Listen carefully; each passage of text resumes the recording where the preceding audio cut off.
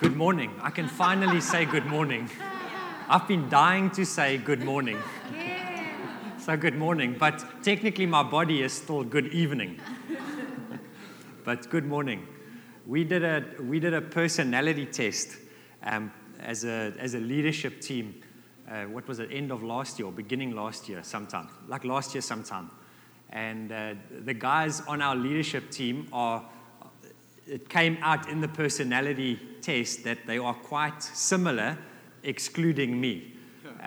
They are quite conservative. They're amazing people, but more conservative, more analytical, more processing things. And one of the guy that actually planted what was Sandton City Church 15 years ago, Peter Munnings. There's a part of this personality test. They rate your turbulence and how you are emotionally.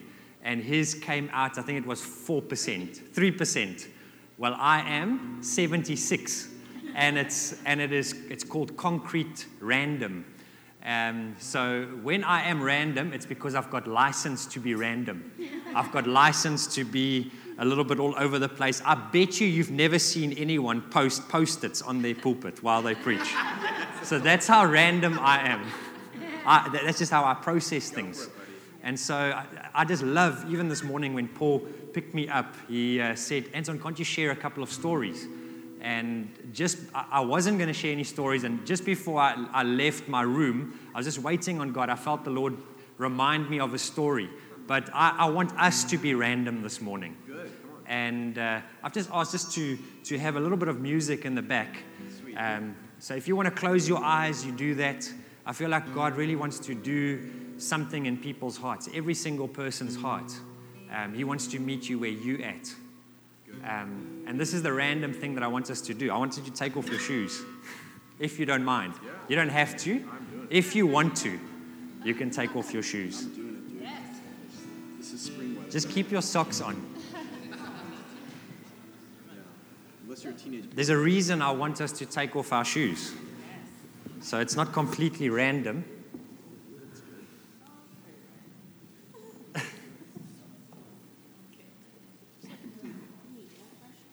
Okay. So when I was 19, I just finished school. I finished school at 18, and at 19, my dad asked me to go and minister in a country called Mozambique.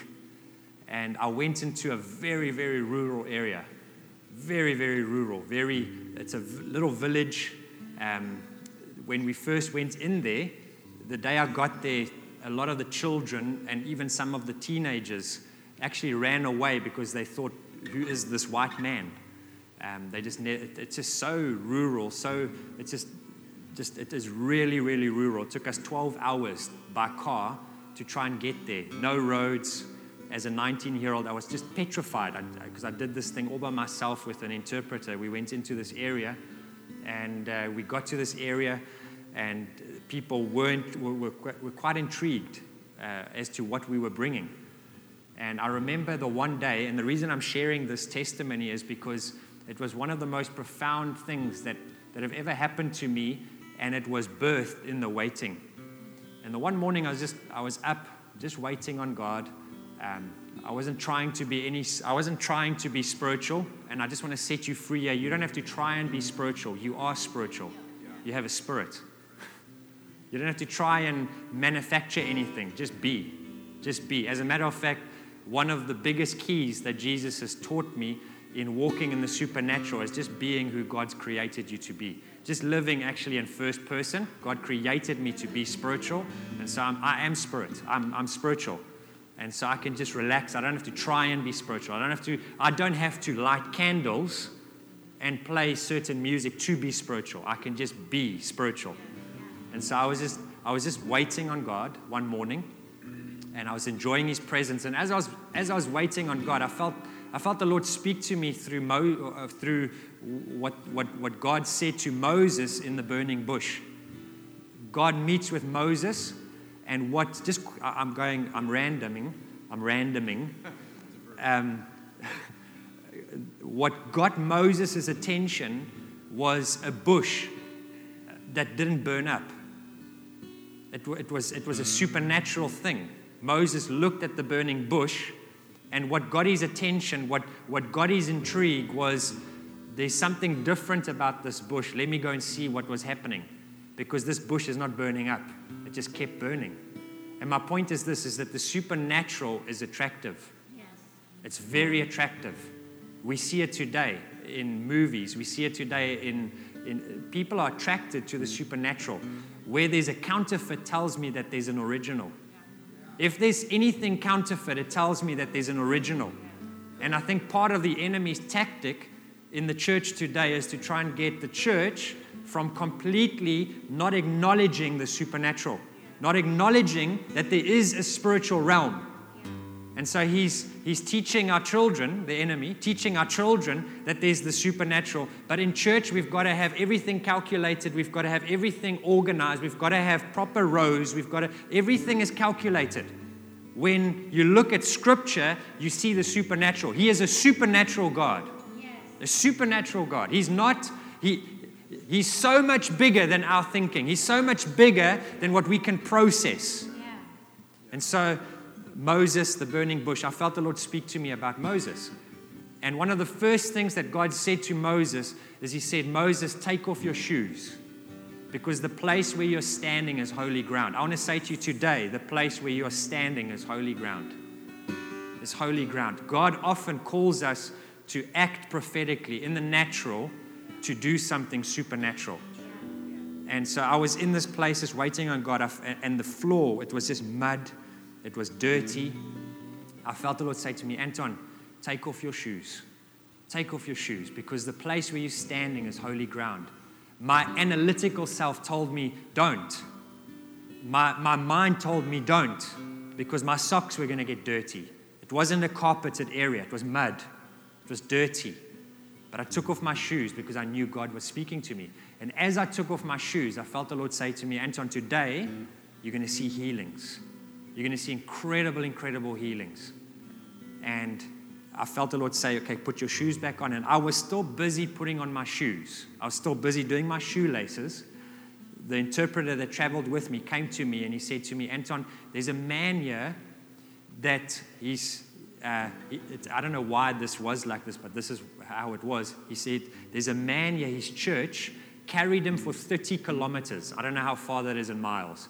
They carried him for 30 kilometers. He's 30 years old, and he's never been able to walk.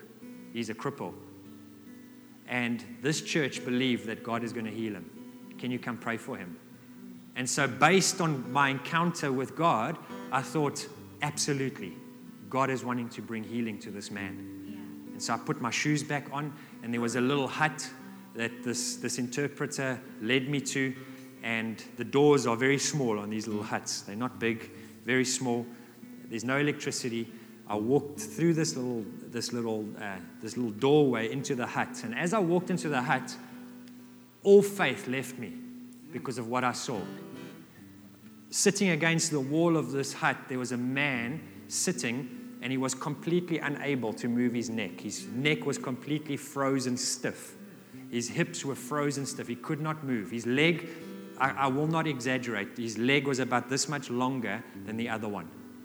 And I looked at this man and I said, Lord, surely not. I was 19 years old. I've seen God heal. But what I saw that day just shook me completely. And I looked at it and I thought, how on earth? How is this even possible? And I went, and I don't know why I did this, but I just thought I'll just pray a sweet little Christian prayer of peace over this man. And as I began to pray, as I put my hand on this man, I felt the Lord say to me, Anton, help this man up. Just help him up. And so I asked Stanley, the interpreter, I said, Stanley, just go to this side of the man. I'll stand on this side of the man. Let's help this man up. And as we helped him up, the power of God came into the room like a bolt of lightning and hit the man. From the top, went right through his body, and I could not even see his leg growing, and I could not even, I didn't even witness his neck being healed. But it happened so instantly. There was a popping, there was a snapping, and the man was healed for 30 years, could not walk. It was the power of God. And it was birth. It happened in the waiting. Yes. It happened in the waiting. And I want to say to you the thing on him. And so this whole weekend's been about waiting. I started on Friday night, I said to you, the Lord spoke to me about atmosphere. He spoke to me about waiting, and He spoke to me about joy. And that's what's happened this weekend. Yes. I feel the atmosphere over Border City Church has changed. Yes. Yes. There's a different atmosphere here. There's an atmosphere of freedom. Yes. There's an atmosphere of I'm just flowing. There's an atmosphere of the creative that God has birthed in this community. There's an atmosphere of heaven over this community. There's an atmosphere of communication with God. There's not a closed heaven over this community. I just need to say that. And you don't have to fast for 40 days to get an open heaven. You have an open heaven. You have an open heaven because theologically Jesus tore open the heavens for you so that you can walk in this incredible relationship with God the Father. So that's why I share this story. Can you close your eyes? Just random. Let's just close our eyes. I have the great privilege. It's the greatest privilege of my life. I've got many privileges. I've got a privilege of being in relationship with Ange.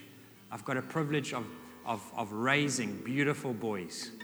I've got a privilege of leading a church. There's many things that I feel privileged to have.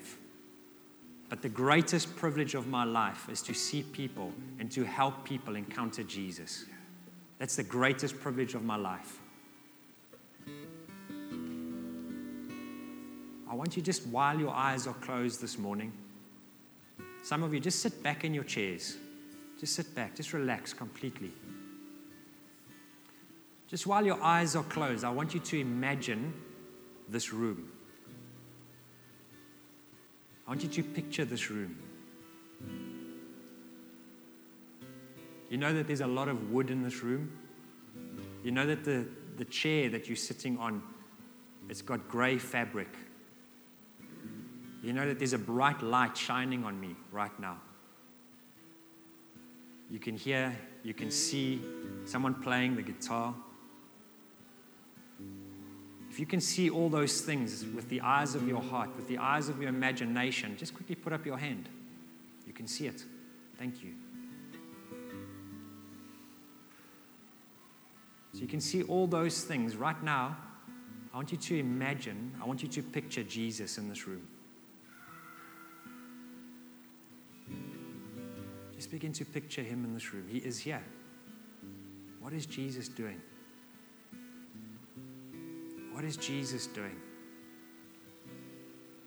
Maybe Jesus is coming and He's coming to sit right next to you.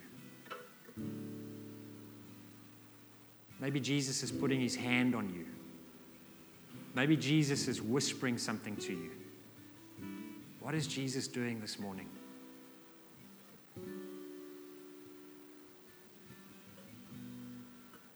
Let's just wait. I feel Jesus is wanting to whisper things into people's hearts here. I feel Jesus wants to remind people of some of the history that they have with Him. While you sit like that, I want you to begin to think back of some of the most amazing or the most amazing time that you've ever had with Jesus. What's the biggest encounter that you've ever had with Jesus? I want you to think about that.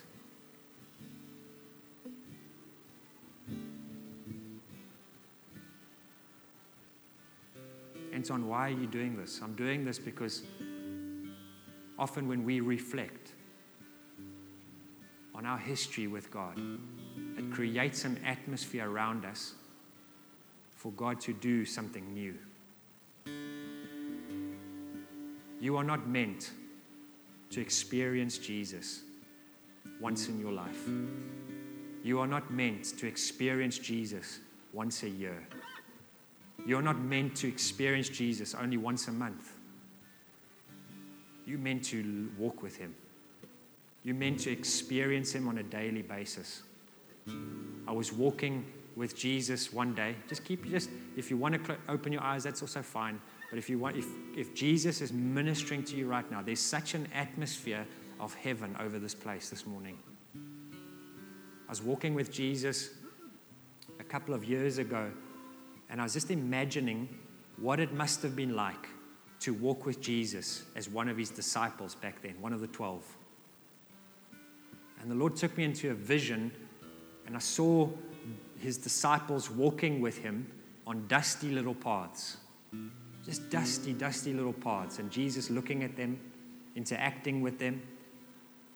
And in my heart, I just became so almost envious, so jealous that they walked with Jesus like that. Just interacting with Jesus, talking to Jesus. Jesus didn't just talk to them about parables. He interacted with them on daily life. Jesus had a barbecue, a fish barbecue with them on a beach. And I looked at this picture that the Lord showed me, and I became jealous. And then all of a sudden, I saw myself in that picture. And I saw Jesus looking at me. He turned around as we were walking on this dusty little path. I saw Jesus looking back at me, and he said to me, Anton, you are walking with me. You are walking with me. And I want to say to you, Jesus wants to declare that over every person here this morning. You are walking with me. The problem is our awareness of his presence. And so this morning, there's a couple of things that I want to just talk about. I want to talk about the awareness of God's presence. Because there's different levels to the awareness of God. There's different levels to the awareness of God's presence. And the first psalm that I felt the Lord give me this morning is out of Psalm 27. The reason I feel the Lord wanted me to talk, I've basically only shared out of the Psalms this whole weekend. And it's because David got this thing right. He just got this thing right about what it means to wait on God, what it means to live a life of expectation. It's a heart condition. I've said it to someone yet. I think it was Friday. It's a heart condition. David was a man after God's own heart because David was willing to live vulnerably in the presence of God. God is wanting your heart. He doesn't want your garments. He doesn't want your money. It's good to give, but that's not what he's after. This is not about money. This is about your heart. This is about relationship. It's all about relationship. Psalm 27, the Lord is my light and my salvation. Whom shall I fear? Listen to this. The Lord is the stronghold. There's that word again. Stronghold, refuge, shelter, dwelling. He's the stronghold of my life. Of whom shall I be afraid? Just let these Psalms just wash over you. When the wicked advance against me to devour me, it is my enemies and my foes who will stumble and fall. Though an army besiege me, my heart will not fear. I just speak to fear in this building. I speak to fear in people's hearts this morning. And I speak with confidence this morning because I know I haven't received the spirit of fear. And so when I say this, I know that I'm not just speaking to circumstances. I'm speaking to the very spirit of fear that has captured hearts in this building. I address fear this morning. And I say to fear, like you have ears, I say, go now in Jesus' name. I feel fear leaving people. You do not need to fear. You do not need to worry. As a matter of fact, Jesus spoke to me a couple of years ago because I was in a place of worrying, 2012. And I felt Jesus say to me, do not worry. And then he added something. He said to me, ever. Ever. Jesus is declaring over people here this morning, do not worry, ever. That he hasn't changed. Do not worry, ever. One thing I ask of the Lord, not one of the things that I ask of the Lord. David says, one thing I ask of the Lord, this only thing do I seek. There are many things that I enjoy. There are many things that I love doing. But there's only one thing that I desire. There's only one thing that I crave with all of my heart. And that is this. One thing I do seek, that I may dwell. There's that word again. Dwell. Not camp. Not visit. I dwell in the presence of God. That I may dwell in the house of the Lord all the days of my life. To gaze upon the beauty of the Lord. Listen to this. and to seek him in his temple. Where does David seek him? He doesn't seek him in the flesh. He doesn't seek him in the natural. He seeks him in the temple of the Lord. How does that happen? David talks about it. I haven't read this psalm over the last 3 days. This is Psalm 27. We've looked at Psalm 91. We've looked at Psalm 80. We've looked at Psalm 42. We've looked at Psalm 40. This is Psalm 27, and there's this incredible theme. How? Verse 14, wait on the Lord. Be strong, take heart, and wait on the Lord. That's verse 14. I've run ahead of myself now. But verse 5, for in the day of trouble, he will keep me safe in his dwelling. He will hide me in the shelter of his sacred tent.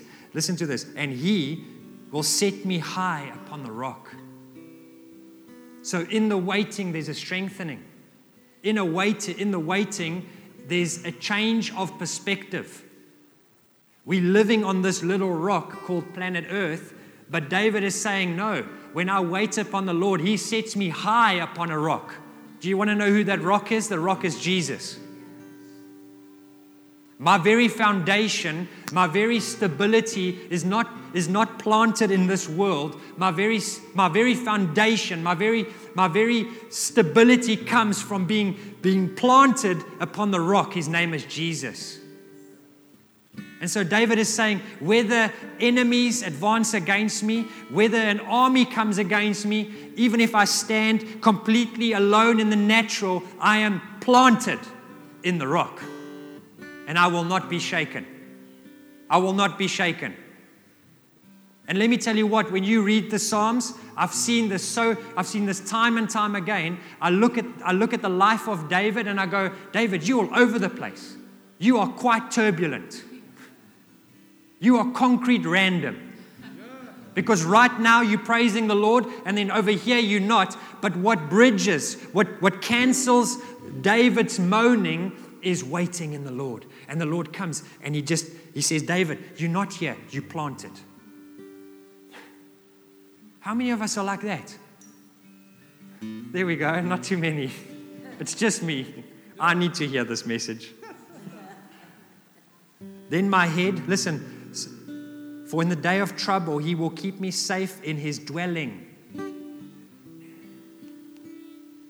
He will hide me in the shelter of his sacred tent and set me high upon the rock.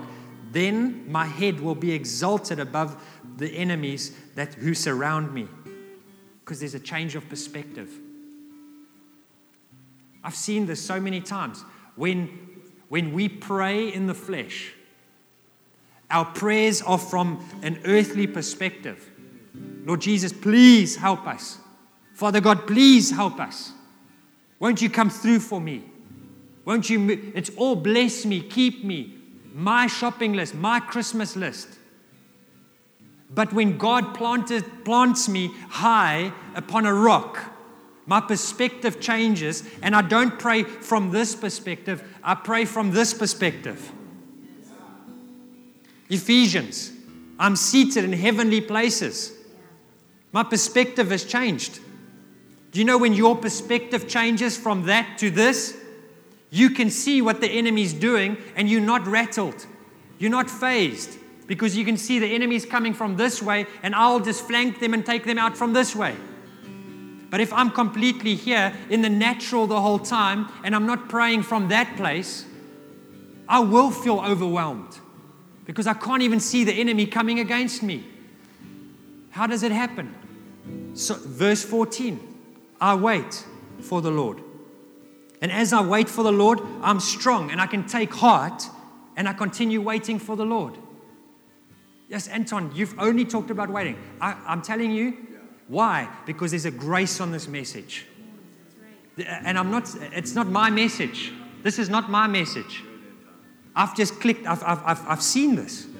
It's so in me that I want to help you and I want to say to you, your life will change if you grab this, if you take hold of this message. It's not my message, so I can't take any credit for it. This is what the Lord revealed to David. David lived beautifully. Anton, how can you say that? He committed adultery. He caused someone's death. How can you say he lived beautifully? David lived beautifully. And the reason he lived beautifully is because he lived beautifully vulnerable in God's presence. I want to just ask you this question. When did it become okay to try and hide how we're actually doing in the presence of God? I'll tell you why. It's called religion. I've got to try and fix myself before I can come into the presence of God. David just lets it all out. I'm in a mess, Lord. I'm in an absolute mess. But it's your unfailing love. It's because of your unfailing love that I can yet praise you. I can praise you. I can worship you. I can live in your presence. When did it become okay? To try and hide how we are actually doing in the presence of God. It's religion that has told you, first fix yourself and then come into God's presence. No. God, let me finish before you jump on me. God is okay with your mess. He's not rattled by our mess. He's not rattled by all the difficult things that we are going through. All that he wants is he wants your yes. He wants your agreement. He wants you to come to a place of taking heart. Actually, he is so good. And he's saying, I'm aware of your mess. I just want your yes. That rhymed. That's rap right there. I'm aware of your mess. I want your yes. Just that. Some of you are going to leave here today. You're going to wait on God. And you're going to wait on God, aware of your mess, being vulnerable in God's presence. And guess what's going to happen? You're going to experience a freedom that you've never had before. You're going to look different tomorrow at work. Because you've been walking around with this incredible weight of your mess. And when you wait on the Lord, you're going to cast off that weight. And tomorrow, you're going to start looking differently. God's going to begin to change even your neurological pathways, and you're going to begin to change the way that you think about life. Just quickly, close your eyes. Just quickly close your eyes. I want you to ask yourself this question. What is my attitude towards God? What is my attitude towards the relationships that I find myself in? And thirdly, what is the attitude that I have towards myself? Because the enemy has come and he's given you a lie in every of those three areas. If your attitude towards God is angry with me all the time, you're going to live a life of fear. If your attitude towards people around you, the relationships that you find yourself is, well, I need to guard myself the whole time because I don't want to get hurt again. Guess what? You're going to live in isolation. If your attitude towards yourself is, I'm not good enough, guess what? You will live a life of feeling rejected. God wants to replace every lie and he wants to give you the truth. Number one, the truth about God is that he is a good father and he loves you. Number two, your relationships that you find yourself in, the truth is God wants you not to live in isolation. He wants you to live in community. And he wants you to honor the work of the Holy Spirit within community. And thirdly, God made you unique. God made you unique. And I just feel like Jesus wants every person here to replace lies with truth. Because that's when freedom comes.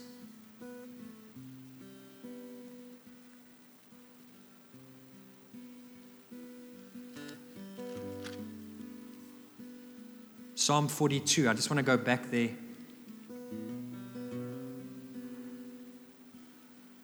As a deer pants for streams of water, so my soul pants for you, my God. There's a hunger, there's a desire that is seen in the psalmist here. It's an incredible desire for the presence of God. D.L. Moody, he said something like this. He said that if I can get a man or a woman to sit waiting on the Lord and looking at the condition of their hearts just for 5 minutes, if I can get them just to sit for 5 minutes and be quiet, he said, any person, saved or unsaved, he said, if I can get them just to sit for 5 minutes and to be quiet and wait and look at their own condition of their soul, I will get them saved. Why? Why? Because God wants to reveal himself to mankind. He wants to. As a deer pants for streams of living water, so my soul pants for you, my God. My soul thirsts for God, for the living God. Listen to this. When can I go and meet with God? This is David writing. He says, when can I go and meet with God? I feel like for the church today, God is saying the same thing. And he's saying, when will my people come and meet with me? David prays and he says, when can I go and meet with God? But I believe God is asking the church this question today. The church, not just Border City, but the church globally, he's asking this question, when will my people come and meet with me? Not just sing to me, not have all their flashy lights and call it worship, and I love that, it's not that I don't. Not have all their church programs, no. When will my people come and meet with me? My tears have been my food day and night, while people say to me all day long, where is your God? This is what David says. These things I remember as I pour out my soul, how I used to go to the house of God, under the protection of the Mighty One, with shouts of joy and praise among the festive throng. Verse 5. Why, my soul, are you so downcast? Why so disturbed within me? Listen to this. Put your hope. That word hope is the word Yahweh. I put my hope, I put my Yahweh. That word Yahweh is to wait with an expectation that God is wanting to meet with me. That's what it is. I put my hope, I put my Yahweh in the Lord Most High. I put my waiting in the Lord Most High. And as I put my waiting in the Lord Most High, he inclines his ear to me. He listens to me. He hears my prayer. He puts me high upon the rock. I've said all these things again, but I'm saying it again and again and again, because if you get this, things are going to change. They have to.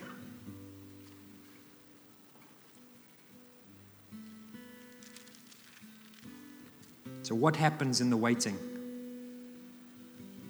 There's 5 things that the psalmist tells us happens in the waiting that I want you to take note of. Number 1, we've talked about it. And I'm not going to elaborate on this again. But number 1, in the waiting, the stillness of the Holy Spirit is settled in us, is established in us. The stillness of the Holy Spirit is in us. The second thing that happens in the waiting is David writes in Psalm 42, he says, I waited patiently for the Lord. He turned to me and heard my cry.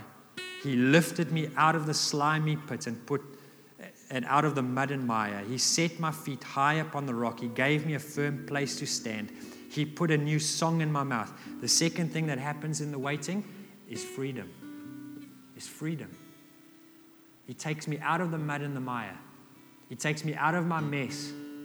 The third thing that happens in the waiting is he brings stability. He brings stability.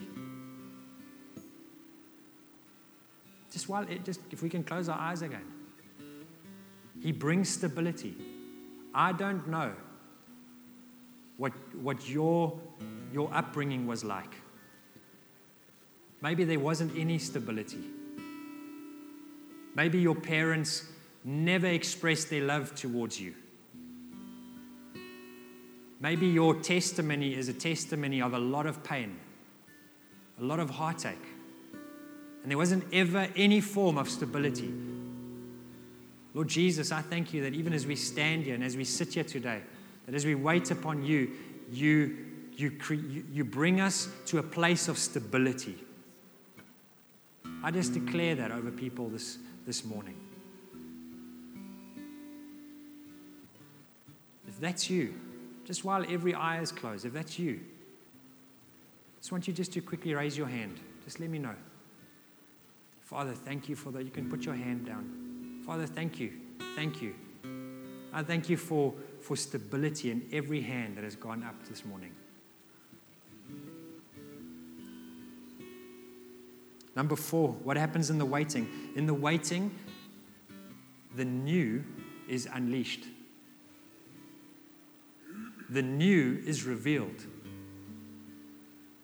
I often say to Ange, it's very difficult for the church today to compete with the world that we live in when it comes to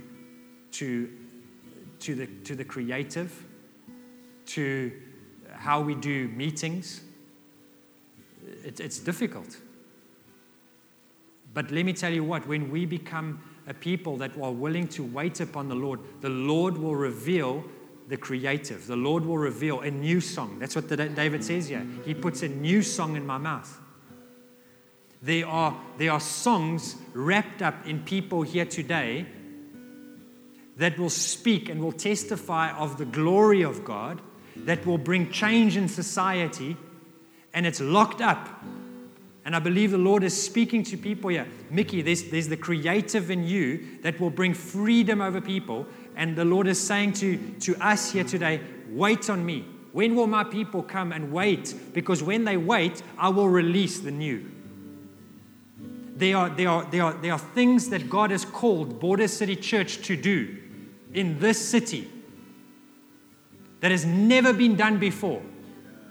But you will not walk in those things if you don't wait. Because the Lord wants to release the new. I said to Paul and Minda, and this is a big struggle for many church leaders, it is easy for church leaders to look at other churches and to think and to feel this pressure to do what they are doing. Well, they sing this song, we should sing that song. They've got these banners, we should have those banners. They do this on social media, we should do this on social media. I want to say to you, God wants this community to be unique. And when you begin to dare into the uniqueness of what God has placed upon this community, you're going to draw people like never before. Because it's different, it's authentic, it's a new song, it's a new prayer, it's a new praise. And God's grace will be upon it.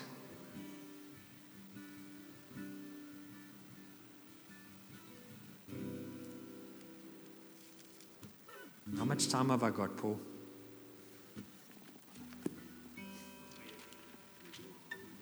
How much time have I got? Don't say to me, I'm fine. I've been in a 3-4 hour meeting. Okay. So I felt I need to do this.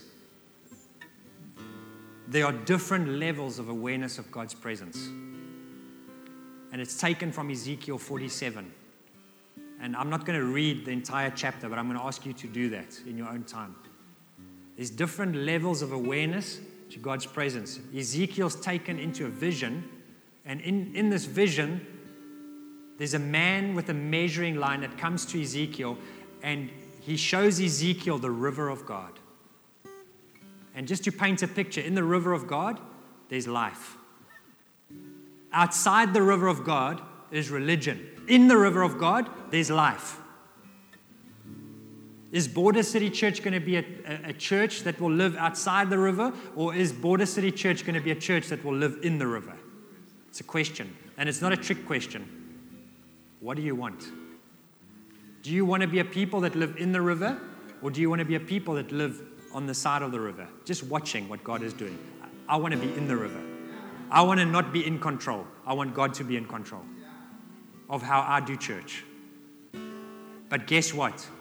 It's uncomfortable. God will stretch you.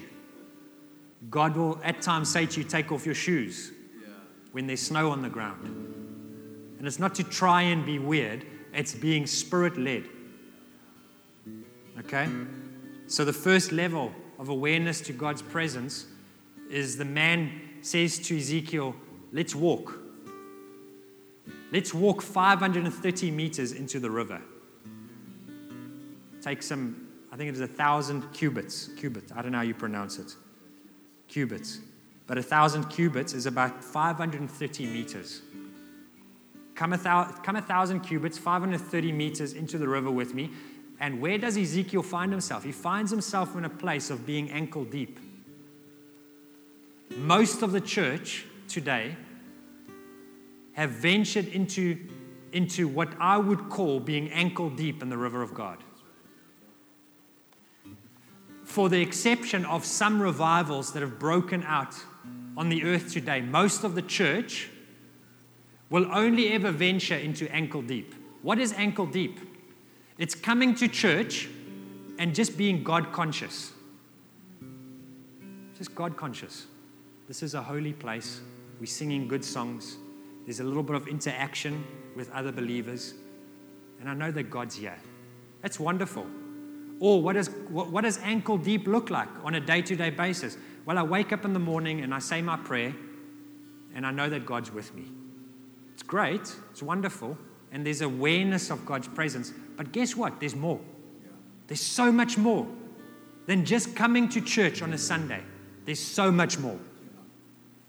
So that man leads Ezekiel another 1,000 cubits, another 530 meters into the river. Where does Ezekiel find himself? He finds himself knee-deep. Just by the way, one of the greatest hindrances to being ankle-deep is the fear of man. Is the fear of man. God wants to break the fear of man. I'll come to church and I will become God conscious, and God might even drop a word for someone here in my heart. But I'll never release that word. I won't go and encourage that person because I'll be scared of what they're going to think of me. Maybe I get it wrong. The fear of man. The fear of man stops most churches from going any deeper. And God wants to break that over this community. God wants to break it over the church. Second level of awareness is knee deep. What happens in knee deep?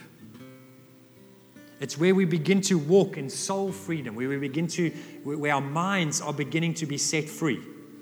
The biggest hindrance to living a life knee deep is what? Is analytical thinking. I'm going to try and process this thing. I'm beginning to see visions. I'm beginning to become aware of the angelic. I begin to become aware of the demonic. And the Lord took me in this. The one day I was walking in a shopping center, and there was a parking lot where you park your car, and they give you a little ticket, and then you've got to go, and after you shop, you've got to go pay for your ticket. And there was this long line, and I was so aware. I was where I was ankled. I was knee deep in my awareness of God's presence. And as I was standing in the line, the Lord began to just capture my attention to what was happening around me. And there was a man that came and stood behind me, also wanting to pay for his ticket. And I just felt I needed to turn around. And as I turned around like this, he began to growl at me. Growl. Why? Because there's a manifestation of the Spirit. And when there's a manifestation of the Spirit, demons have to leave. They have to leave. Because God desires freedom over people. That's only knee deep. That's only knee deep. Guess what? There's more. When you knee deep, you become more aware of the spiritual realm.